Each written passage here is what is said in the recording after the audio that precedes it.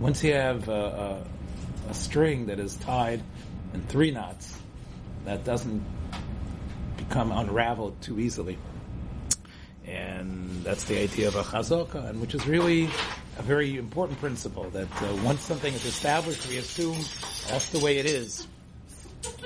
So hopefully this is a good sign for us.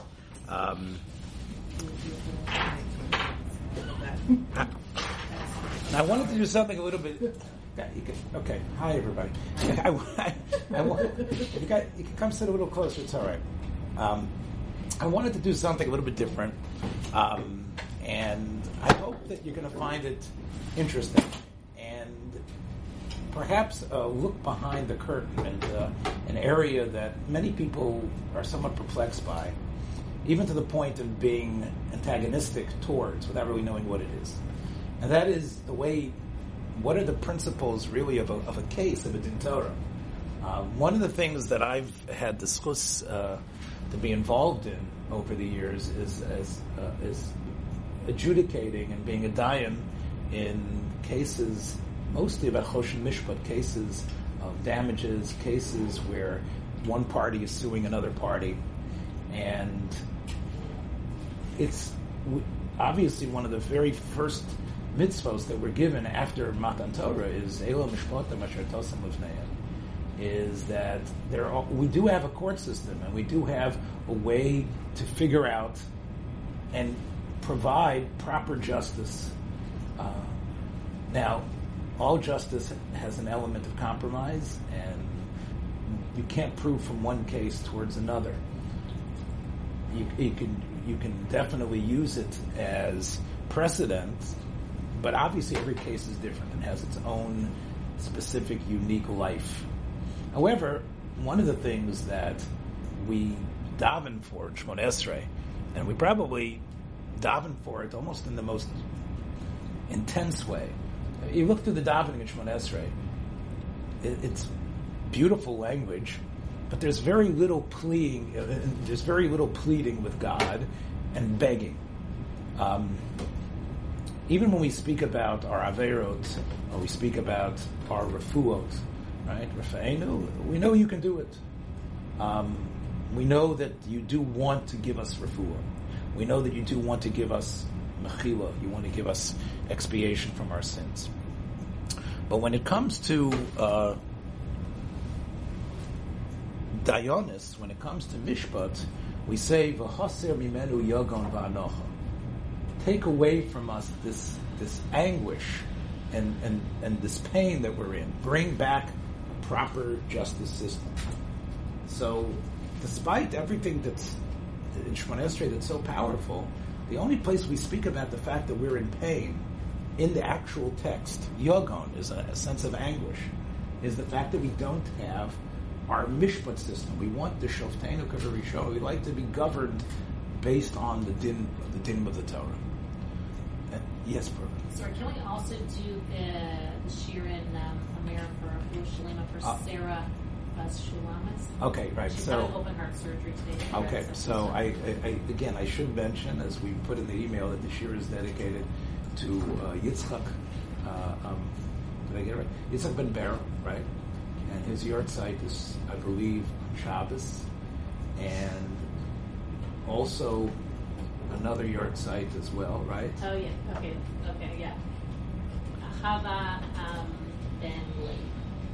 Chava? Baslev, yeah. Chava Baslev. Yeah. That's another. Also Gimel Tammuz, and also it should be a schus refuah shleima for someone who's having, as Brooke says, someone who's having open heart surgery today.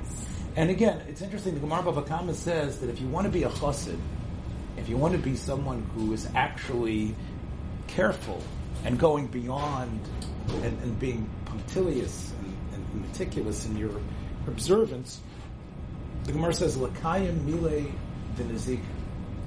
Know about laws of people's property and how to deal with that and how to be sensitive to the damages against people's property. That's the way, if you learn those laws and you fulfill them, then you really don't take shortcuts, and you're extremely, that's considered the way to be a chassid. Right? There's other Gemara says another thing to do the laws of brachas properly. One of the ways to be a chassid is actually to know about this. So it isn't just tort law and legalese. It really is, in a way, an understanding of another person's boundaries and what our responsibilities are to other people. And you end up really, hopefully, becoming changed by seeing exactly how a case would work. And I hope that will be the case here. Again, I'm sorry for using that term twice in a row. But as you can see, here's a specific case. I don't know if this case ever came to din, but I thought it was interesting, especially as many of us are probably attending weddings or involved in weddings up to the next couple of weeks till Shavuos B'Tammuz. Here was the case. If you can see up on the board, I don't know if we should shut the lights. Is it better if we shut the lights for clarity on the board? Sima, you can see all right? Tamara, you can see okay? Yeah, I'm good. All right. Mrs. Zelda, you can see okay? All right, so here was the case. Harav Ruvain. And that's obviously not his name, but it did happen, this event. Mesader Kiddushin b'chupasam shel hazug. Right? Mesader Kiddushin b'chupasam shel hazug koyin. Right? So there was a Cohen family, and the Mesader Kiddushin was Ruvain. Let's call him Reb Ruvain. Let's give him a last name too, so this because we're going to get back to him. Okay, so Reb Ruvain Kamenetz, not Kamenetsky. Reb Ruvain Kamenetz. So Reb Ruvain Kamenetz is the Mesader Kiddushin for this family. Now, the chuppah went on. Something happened. The couple didn't realize until they all danced into the yichud room, and the couple then realized that on the Kalah's beautiful wedding dress, there was a stain. Now, you might have seen the title for the shir, as I said, was out, not mazel, spot out, if you remember from Macbeth. That was the idea there. So they found a stain on the Kalah's dress, which clearly was a wine stain that came from the Mesader Kiddushin. The rabbi, the officiator, the person who was standing there holding the cup, no one realized it, but clearly something occurred. Something occurred that caused that cup of wine, the wine to spill out of that cup and land in an obvious spot, at least as far as the Kalah was concerned, on her dress. And they said, we can't leave the yichud room. How is she supposed to go out? This is such a stain. It's embarrassing for her. Everybody will see this stain on the dress. So, in the yichud room, what did they decide to do? Hizminu ba'ofen miyuchad menakem mumcha el olam. Now, I'm not sure if you can get this in America, but it seems in Eretz Yisrael, around the Bnei Brak area where this occurred, they were able to get a spot remover cleaning fellow who came specifically. And he had to come, of course. It's one thing when you drop the thing off and you can get it done in the factory or wherever they send it out to. It's another thing when you have to have the person drive out to the hall and come with his material and be able to work on the dress. So probably they spent more time in the yichud room than usual. They weren't just having a meal and getting to know each other, but there was actually a third party there, the cleaning guy, and the cleaning guy was there working on it till he was able, with all his magic solvents, he was able to clean the dress. And of course, guy comes out in an emergency situation, you got to pay him. So I'm assuming, again, I don't think I'm wrong here, such a call would probably be about 1,000 shekel. That's what I'm assuming. 1,000 shekels is about $250. I would assume that's probably what it would cost in this case. I think that's not unrealistic, even for Eretz Yisrael standards. Do you agree? Have somebody come out, especially drive out to the hall with the truck and work on it and get this object clean. So now, when it became known that this is what occurred, I don't believe that there was an actual din Torah where they wanted to take the rabbi to din.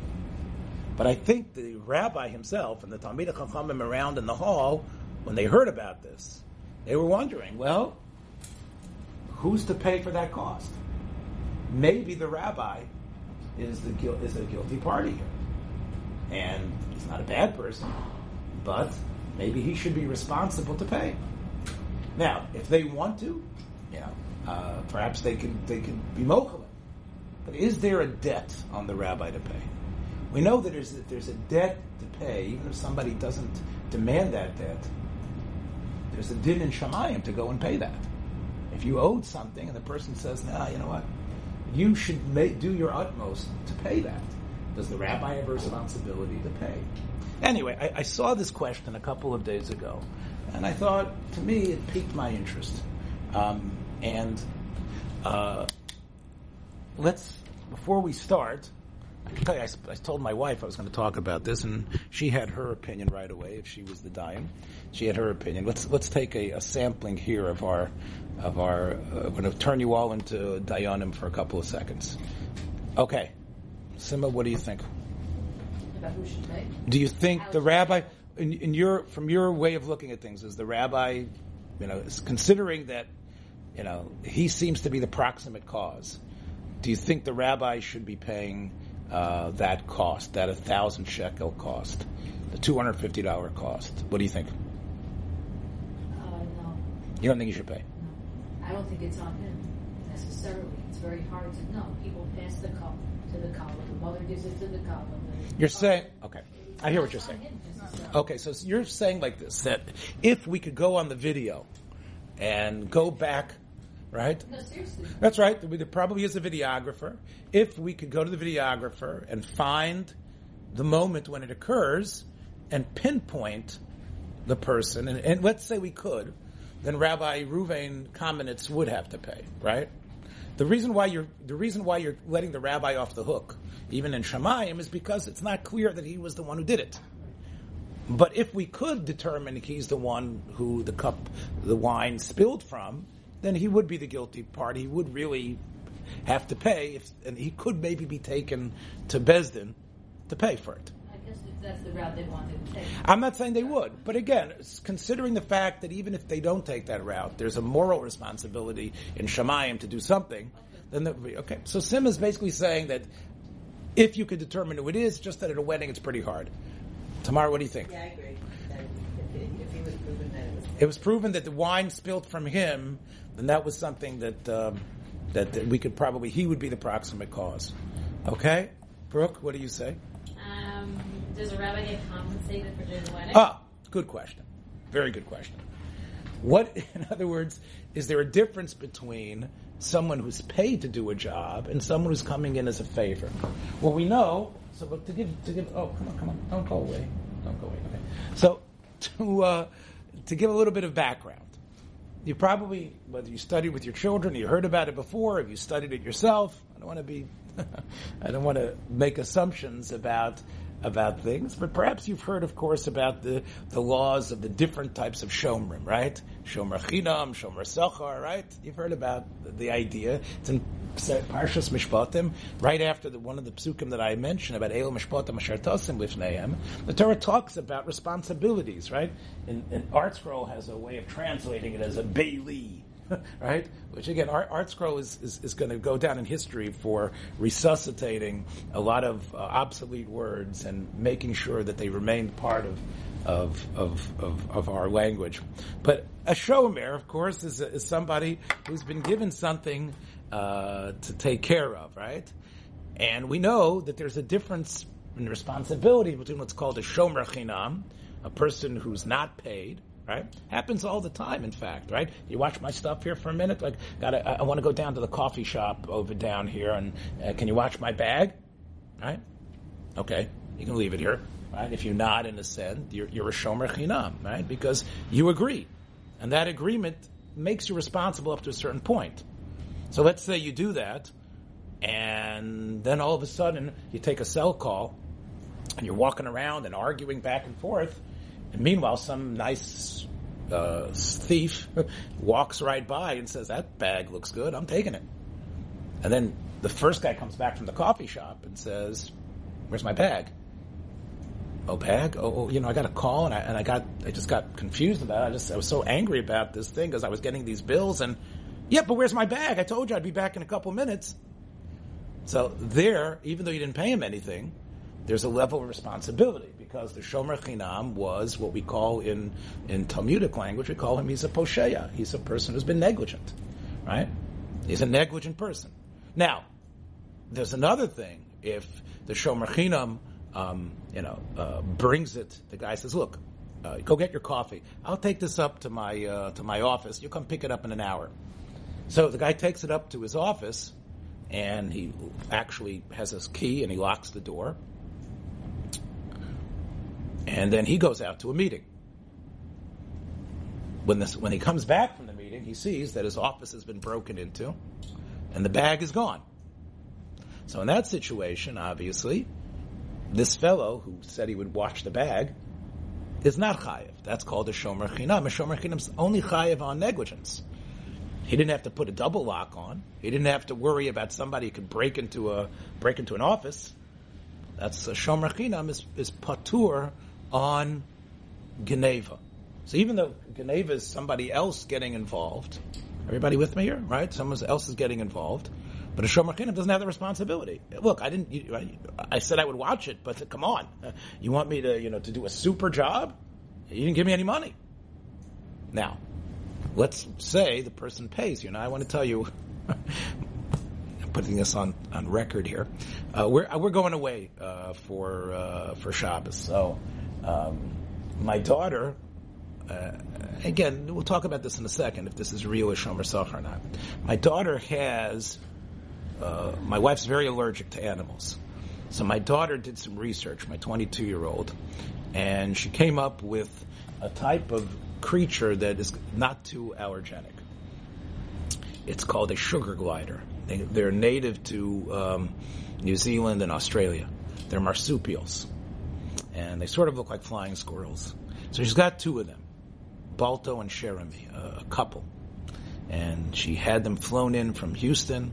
It was a place where she did a lot of research that they treated them nicely. There's a place here in Jersey, but she heard she had bad reviews about it. She's very concerned about her animals, and she loves these animals. They came a couple months ago. They came in on a special flight. We paid extra money, so they shouldn't come in on Shabbos, because the normal flights come in on Shabbos, and we paid an extra ticket. I don't know if we got any miles out of it, but they came in, and now they're really part of the household, and she loves them, and she carries them with her, and they're nocturnal, and many times, I'm sitting there at night, and I say, "Bachi, do you have Balto with you, right? Do you have Sherby with you?" And I see something like crawling up her, right? Because they come out, because when they smell a blueberry or a piece of cantaloupe, they come out, they get it. And they're very cute. But we're going away. I got a picture of it. I'll put it up on the board. I'm very curious, yeah. Yeah. I'll show you later. So, what am I saying? Why am I telling you this interesting story about my daughter's sugar gliders? We're going away. And we're going away, and we can't take them with us. We're not going to take them to the place where we're staying. We're not going to take them, right? Because, somebody has to come into the house to feed them.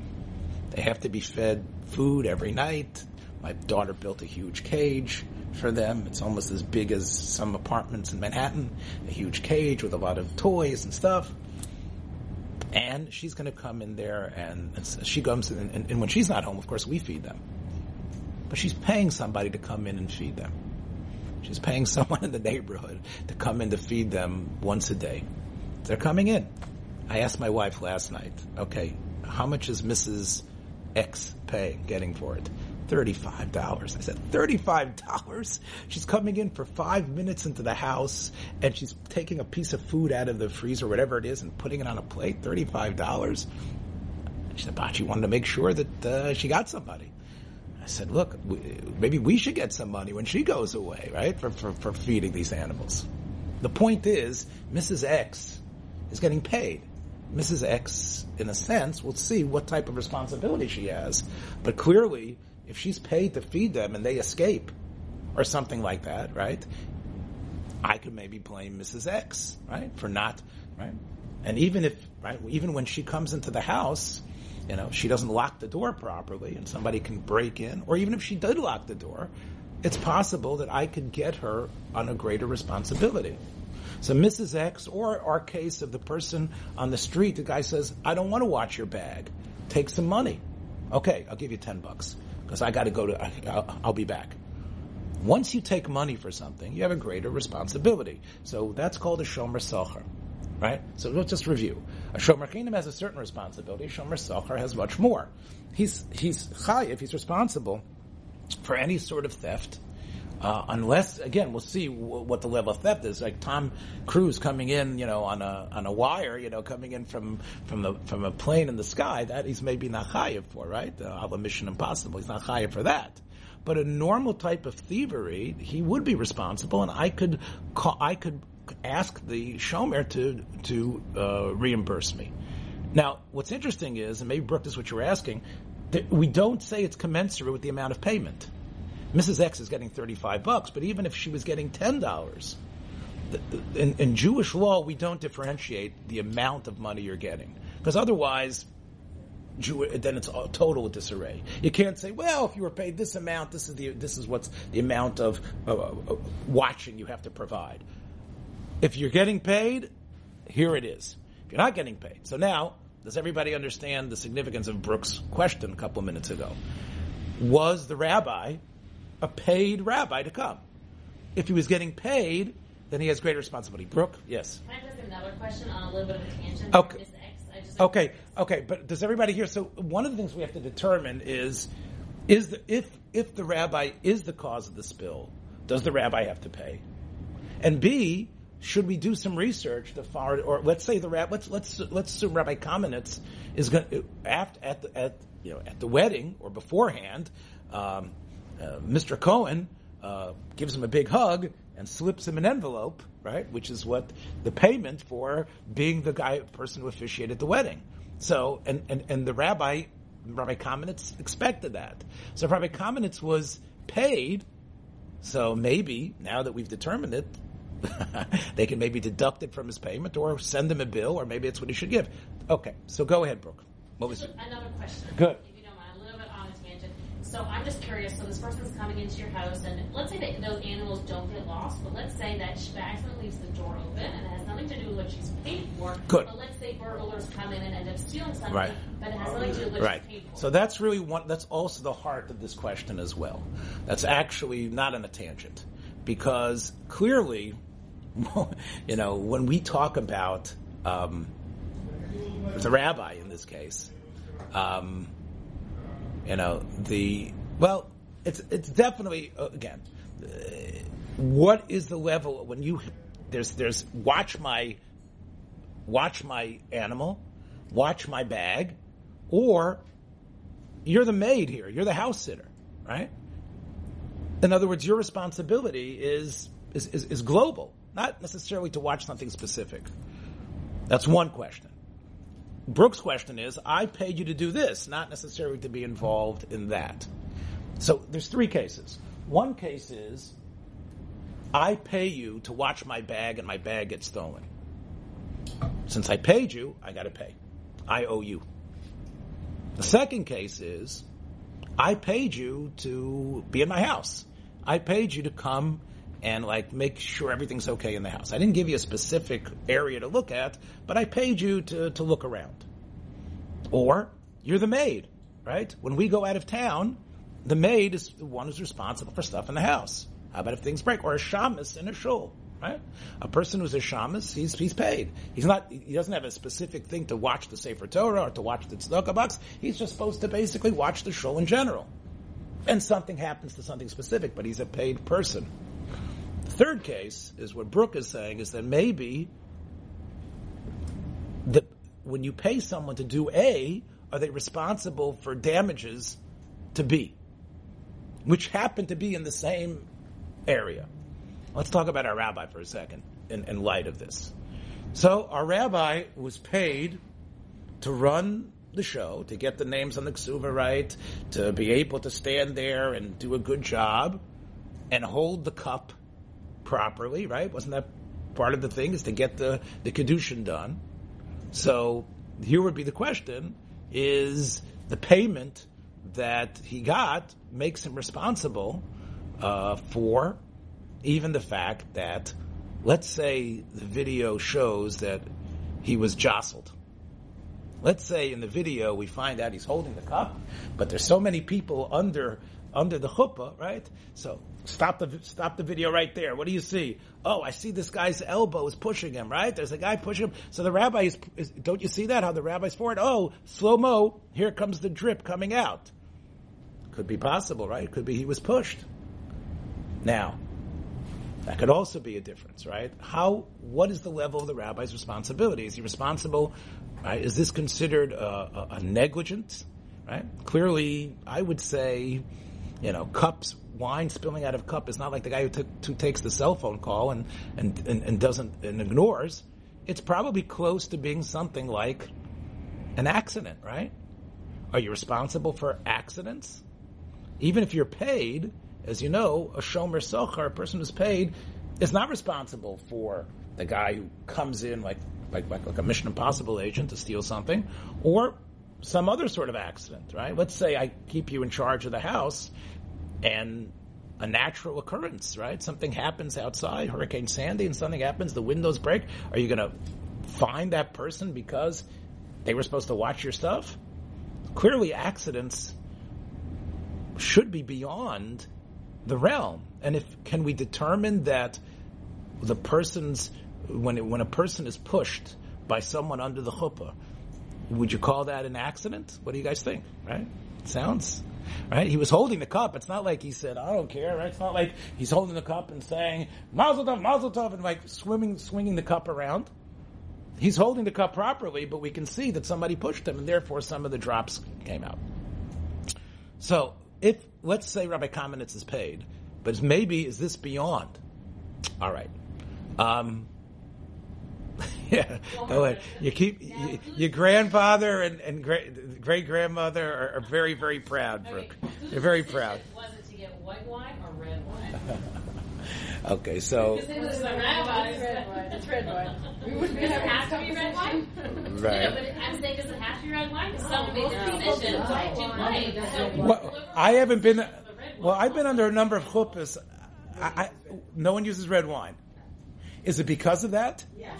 It's because of that. You see, you guys taught me something. I mean, I'm It's usually imagining the that's same like girl's worst nightmare. This is the girl's worst nightmare. I see. Okay, you know what? I didn't even. This is a lack of preparation on my part. I didn't realize that it was considered out of bounds, and considered unusual to use red wine. Some people probably use it to be beluder because it's more beluder. Right, to use red wine, and let's assume that was the case. Or maybe again we That's a good point. Who bought the wine? Yeah. Not the color. Right? It was the rabbi, you know? Is it possible? Isn't it possible that even white wine creates a stain? That's Not one that would be like. I can't leave. Right. You wouldn't need a cleaning service. You won't go. Right, you wouldn't say I'm not leaving the group. Okay, so let me mention to you a Gemara in Bava Kama. The Gemara in Bava Kama says,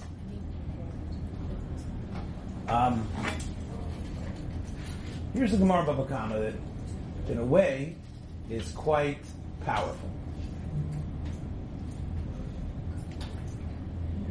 Yeah.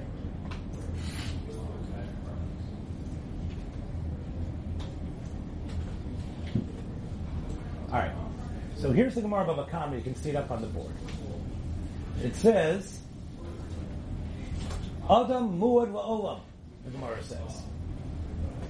The Gemara says in Bava Kama, it's a Mishnah on Daf Vav, that a person is called a muad. Now, that term is borrowed, and again, are we getting, I hope, again, you tell me if I'm moving too slow or if I'm going exactly right in the pace. Is this too slow or is this a good pace? Okay. The term muad is an animal term. We know there's a difference between different types of animals. An animal that has a habit of goring is called a muad. Okay? You might have heard about that. Again, it's the same place in Shemos, in Parshas Mishpatim, the same as basic area. An animal is normally considered docile, but if it turns out that the animal has a history, we call that a shor hamuad, an animal that we have testimony about, that he is definitely prime to do damage, and you don't even take him into the public domain. Put a bunch of bits and chains on that person, on that animal. Those are the psukim about, and therefore we give a person a discount on watching his animals until they show a tendency. Normally we consider domestic animals docile, we don't consider them dangerous and to hurt people, but if it's happened a number of times, then we already say that is the nature of the animal, and then we make you pay the complete amount of damage whatever your animal does. That's the halacha in the psukim. A human being, however, is different than his living animals that he's responsible for. The Mishnah says a human being is a muad la'olam, meaning whatever the situation is, there's no discount, there's no dispensation for the actions of a human being. It says, bein b'shogeg, bein b'mezid, whether it was accidental, whether it was malicious, of course, whether he's awake or whether he's asleep, whatever a person does, and we have a pasuk that proves that, petza tachas petza, there's no such thing as a rhetoric flourish in the Torah. The Torah says you have to pay, and it says pay for every break in the regel. We get the point. Why do you have to say petza tachas petza? So from Chazal have a tradition that this teaches us that even though you might say, come on, it's an ones. I didn't mean it. I was forced into it. There were other factors. Human beings are always responsible. So that is a Gemara in Bava Kama, that a person is responsible for damages. So therefore, as you can see here, from Mesader Kiddushin, who damaged the wedding dress, we shouldn't even care about whether he's getting paid or not. A person is a muad la'olam. An adam is muad la'olam. Now, remember the case I told you before about the person not watching the bag. He didn't damage the bag. He allowed the bag to get stolen, right? Or Mrs. X who comes into the house and lets the animals escape. But here, there's an actual, even though I didn't mean to spill it, okay, was it your hand? It was coming out of your hand, and therefore you did it. That's what the Gemara seems to say, that human beings are different, that's the ultra type of responsibility we have to have. Don't say it wasn't you. Oh, it wasn't me, I didn't mean it. It was an accident. We're so easy, it comes off our tongue so easy. And yet, the Mishnah is telling us not that way. The Mishnah is telling us, no, human beings, you've got to be so careful about your interactions. Don't say, well, I didn't mean it. It was you. So you have to pay. Now, how are we supposed to take that? So if that's true, then obviously he has to pay. Now it's interesting, in this Mishnah in Bava Kama about Adam Muad La'olam, there's a machlokas about what does the Mishnah mean when it says ones. Literally it sounds like, and this is what the Ramban says, or Nachmanides, what about if you're walking down the street and a huge wind picks you up, right? Just like you see, like, a certain, and like Mary Poppins, you get transported onto top of something, right? Of course, Mary Poppins could guide herself with her umbrella, but here's, oh no, I'm being picked up by this wind. Oh, stop it. And then you fall on somebody else's objects and break them, right? There's nobody else was pulling the fan. It was part of the wind. And the wind picked you up and you couldn't stop yourself and you fell on something. So the Ramban says you'd be chayiv. Adam muad la'olam.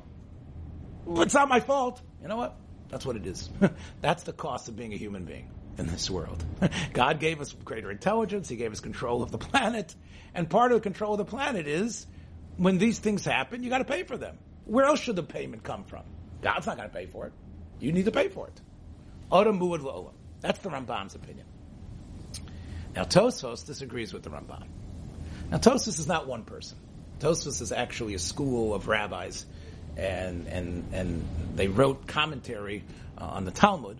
But let's for just to make it easier in explaining, a machlokas Tosfos and the Ramban. What is Tosfos' opinion? Tosfos says the word ones doesn't really mean ones. So the word ones does not mean actual ones. It means an ones that is similar to. Here we go. Find Tosfos. Here it is. Tosfos says that the Torah obviously doesn't mean the Ramban's case of a huge wind that picks somebody up and drops you on something. It can't be. It means something beyond regular negligence. I know Tosfos says you're going to tell me the literal words say something else, but I've got other sources, Tosfos says, that contradict that. Besides this Mishnah, there's other places. Let me just give you an example. One of the places that the Tosfos shows you that this can't mean a true ones, despite the words, is from the fact that the Gemara says the following. The Gemara says that if a person gives meat to an expert butcher, and that an animal to an expert butcher to shecht and prepare, and the butcher had a tremendous record. The Gemara says that if the butcher who works on that, and it turns out he somehow he butchers the shechita, he actually doesn't do the shechita correctly, or some other problem, the person could say, look, this was, I can't tell you what happened, but this never happens to me. So the Gemara says the butcher is not responsible to pay because it's an ones. So the Ramban, so Tosfos says, you see that here, similar to it's a case where, come on, you can't blame me. I know Odamud Olam, but there's a limit. Similarly, Tosfos brings another proof. His other proof is from the following case. The Gemara says, Can I ask you something? Yeah, sure. To clarify? Yes. You said if I bring my meat to an expert butcher because I'm relying on his expertise, and he messes up because he's tired or distracted or... Not that we can't pin it down to some distracting element. He did the job the way he always does. And yet it turns out when we check it and we find that it's still not good. In other words, if you could show that he was distracted or tired or that he was actually, then he wasn't doing his job. But if he seems to have done it correctly, and he's got the training, and it's not like he's taking a job that he's not trained to do, and he does it, you cannot claim damages against him. That's what the Gemara says. It says uman tabach shekilkel, a butcher or slaughterer who it turned out it wasn't correct. In other words, a person who wasn't trained, you can assume that the reason why it came out the way it did is because he lacked training. But a person who was a qualified expert and is known to do this, even though your situation, it sounds unfair. But Tosfos says this is an example of some sort of ones that crept in, and you're not responsible for that, right? Unless you could show, you must have done something wrong here. Look, I did it the way I do it all the time. I do hundreds of them every day. I've been doing this for 15 years. I'm considered the best butcher in Poughkeepsie. And look, the Gemara says, okay, that is beyond the pale, and you can't claim damages. So Tosfos says it must be that there's a limit. Ones doesn't really mean ones. Ones means maybe something like, I turned around and was gone a minute ago and something happened. But something that's some sort of force that comes in, for example, let's say somebody pushes me from behind while I'm holding the wine cup, you wouldn't have to pay. So according to Tosfos, right, according to the way Tosfos is explaining things, you're responsible, but only up to a certain point. So therefore, let's assume right now that he wasn't paid, Rabbi Kamenetz. If Rabbi Kamenetz wasn't paid, based on being an Adam, it depends. if you say, let's speak it out the way a Dvar Torah will be spoken out. According to the Ramban, whether he's paid or not, the rabbi is responsible, because a man is responsible for any actions that come through him. Being picked up by the will-o'-the-wisp and being thrown onto some objects and breaking them would make you responsible. So, for sure, the fact that somebody nudges you and pushes you at the wedding, you're also responsible. Okay. The second, that would be according to Ramban. According to Tosfos, however, look on the video. I was holding it. Somebody pushed me.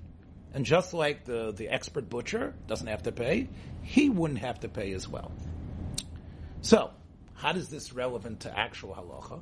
It's interesting that the Shulchan Aruch, as you know, we talked about that, I think, last time. Remember, I got into what the Shulchan Aruch was, and did I do that? I don't remember. I was planning it anyway. But the Shulchan Aruch, of course, was written by Rabbi Yosef Cairo. Rabbi Yosef Cairo was a Sephardi. And Rabbi Yosef Cairo paskins like the Ramban, that a person is a muad la'olam, even if it's an ones gomer. Even if it's something beyond, like he couldn't control it, it happened through your agency, you have to pay. Right there in the Shulchan Aruch, Rav Moshe Isserlis, he's the Ashkenazi Rav, who, interesting, I heard from Rabbi Yaakov Kamenetsky, Zatzal, that sometime in the mid-16th century, the idea arose, let's make a compendium of law so people will know what to do. There's been so many opinions, we need to come up with a Shulchan Aruch to direct us to how we should follow the law. So Rabbi Yosef Cairo had the idea among the Sephardim. When Rav Moshe Isserlis, the Ashkenazi, heard about this, he said, I guess I can stop my work. I was thinking of writing my own. But you know what I'll do instead? He's calling his thing the Shulchan Aruch. I'll call my sefer the Mappa. The Mappa, of course, is the tablecloth. In other words, he's got the table, and he did most of the heavy work, but you know what? It's not complete, especially for the Ashkenazim. So that's why, instead of writing a counter book, he said, I want to write a book that sort of helps him, but gives our side of the story. Now, Cairo, for his, to be honest, said, I took care of the Ashkenazim, because I included some Ashkenazim here, because I built my halacha on three major poles: Rosh, Rabbeinu Asher, Yitzchak Alfasi, the Rif, and the Rambam. 2 out of 3 always win. Those are the 3 biggest of the last 400 years. That's Cairo's approach. I'm not inventing it.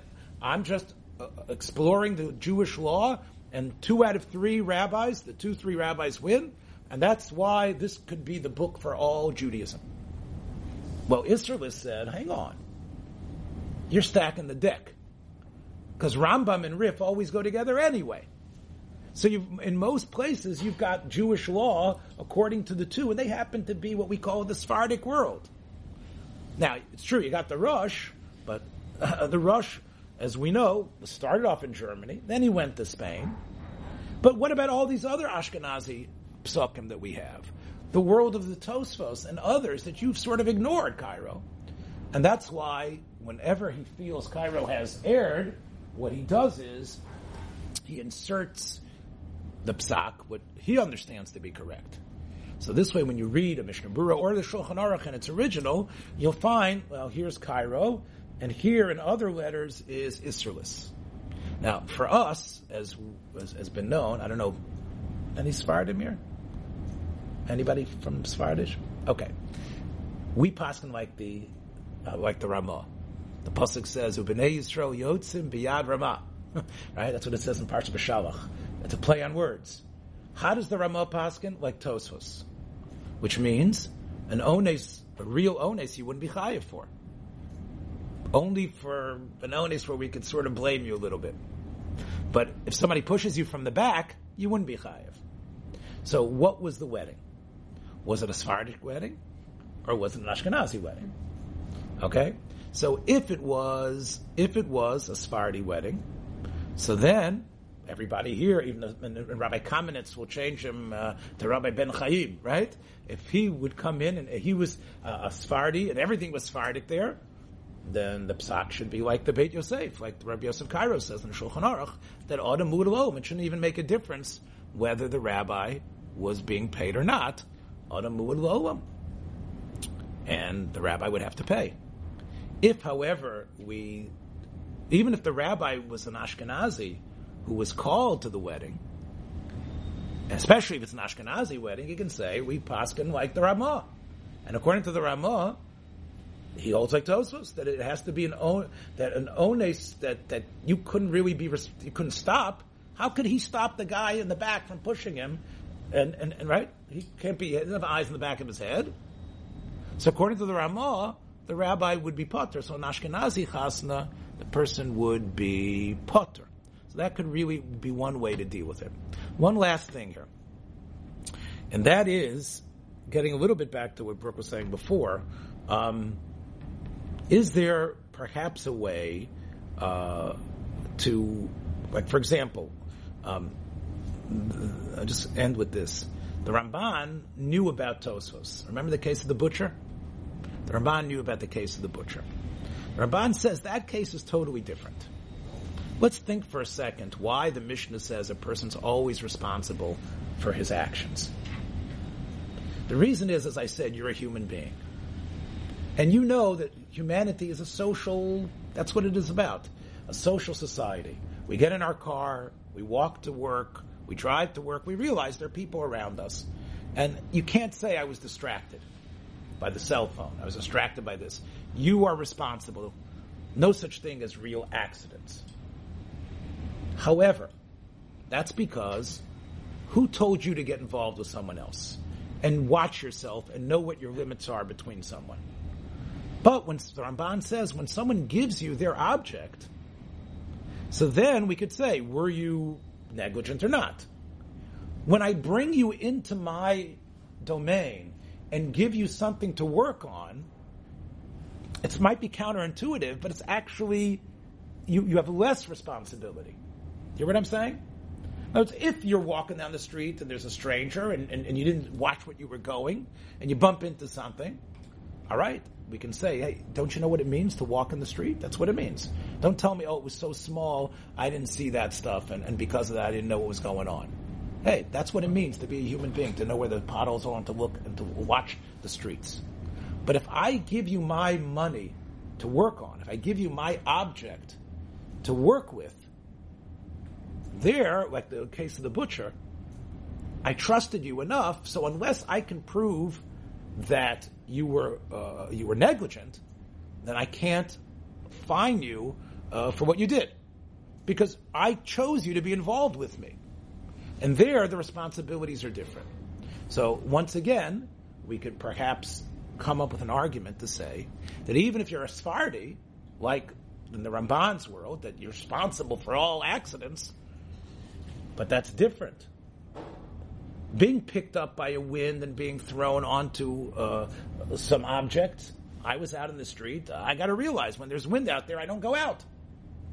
But here, we hired the rabbi to be involved with us. So perhaps, just like the butcher, who can't be held responsible, the rabbi shouldn't be held responsible for what he was doing, because he was asked to get involved and hold that wine and be close to those people. So maybe we can get the rabbi off the hook, even at a Sephardic wedding, even if he's Rabbi Ben Chaim. However, I believe that there's a difference. Remember the butcher? The butcher was given the meat. What was the rabbi given that I gave the rabbi? I didn't give the rabbi the dress. I gave the rabbi the wine, the cup.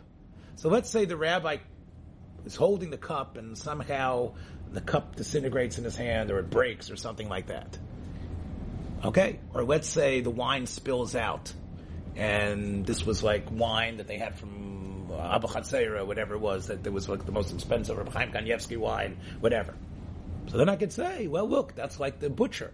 You gave him the material, but here the wine spills onto something else, right? the case of the butcher would be limited only to the object that he was working on, which was the animal. If that animal comes out ruined, you can't claim against him because he's not just a guy on the street. He's a person that you trusted.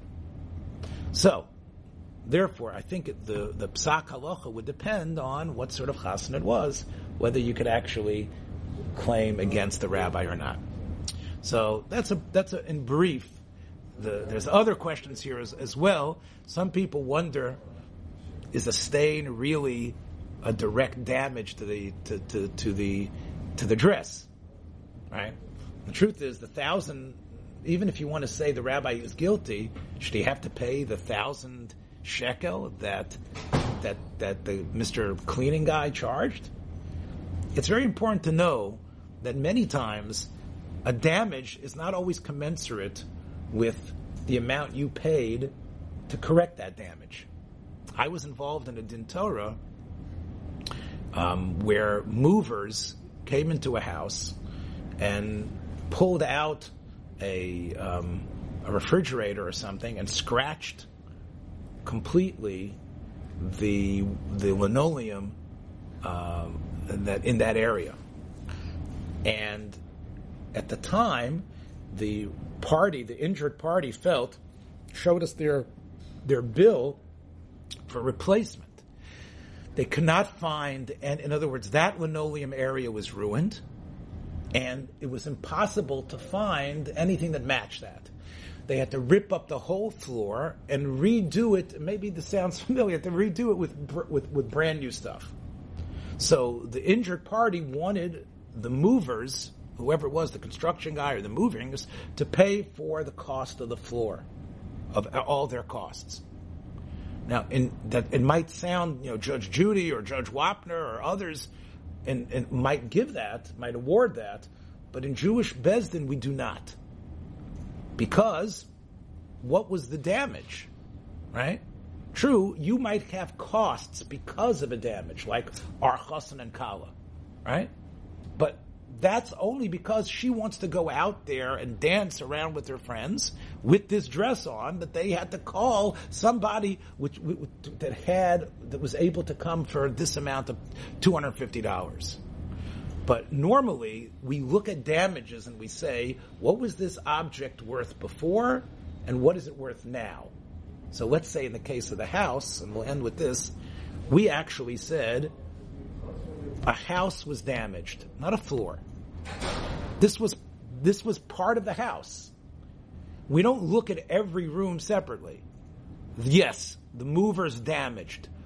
What was it before they came into the house? How much was the house worth beforehand? Okay. How much would it sell? How much is it going to sell for less now that it has this? Right. The fact that you wanted to change things, right? Okay. It's the damage to the house, not now. It's right. So these are very important. Again, this is just the tip of the iceberg, and I hope, again, I didn't put you up in the clouds. But these are some of the aspects of Jewish law of how a Beis Din works, and you don't just produce. This is what I had to pay. You owe it to me. We have to look and see. Well, what was the real damage? Are you Is it a damage? And how much, if anything, you'd be responsible to pay. Now look, I know Brooke said we should have something that's somewhat uplifting, but to me, I believe a message about being concerned about our actions and how careful we have to be towards other people is a pretty strong message. A lot of times we take for granted our movements and our actions, and we think people are just forgiving of them. Yes and no. And I think when you learn these halachas, you realize what exactly is our responsibility and our responsibility towards other people. So I think it does give something that I hope makes us a little bit more concerned and careful about things that we're doing. My father, who was a Holocaust survivor, used to say to me that, when he would be in the checkout, he was incredible. Going shopping with him was incredible because he knew exactly what the cost of the objects were before we got to the checkout. And of course, the woman or man who's ever doing the checkout would, it wasn't scanned at that time, was putting it in. And my father would say at the end, you did it wrong. Check it again. I know what it is. And he was never wrong. And I would ask him about this, because first of all, it was an incredible trick. He had it all in his head. Do we really care? Okay, so they were 15 cents off. He said, look, it's the principle. He says, pruta kameya. Doesn't make a difference. Yeah. It's not that he loved money so much, although he had to survive on scraps. But the point is to know exactly what it is. We say, who cares? It's not. It's important to have a sense. Be generous and be considerate. But it's also important to know, pruta kameya. This is something that doesn't belong to you. This is something that's not yours. This is something that you owe for. And I think that's an important message. We sometimes forget about it in a very disposable world. We think everybody is mochel everything. I think it's, and it's great if you can have that, but realize what it is that your responsibility is and have that type of cheshbon. All right, we'll see you hopefully, Mirz Hashem, Rosh Chodesh Av, right? We'll be back here. Hopefully get a more of a little bit of a bigger crowd. Okay, good. Thank you. All right, we'll see you hopefully, Mirz Hashem, Rosh Chodesh Av.